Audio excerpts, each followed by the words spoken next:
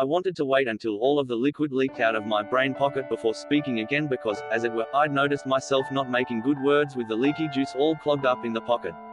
And so I bought a stick at the stick store to jam into my brain pocket to unclog the liquid.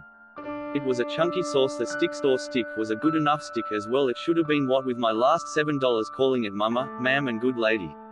Sir P said he'd bet me 2.3 million big ones if I could recite the Pledge of Allegiance while trying to unclog my brain pocket juice. I took him up on that offer and started speaking.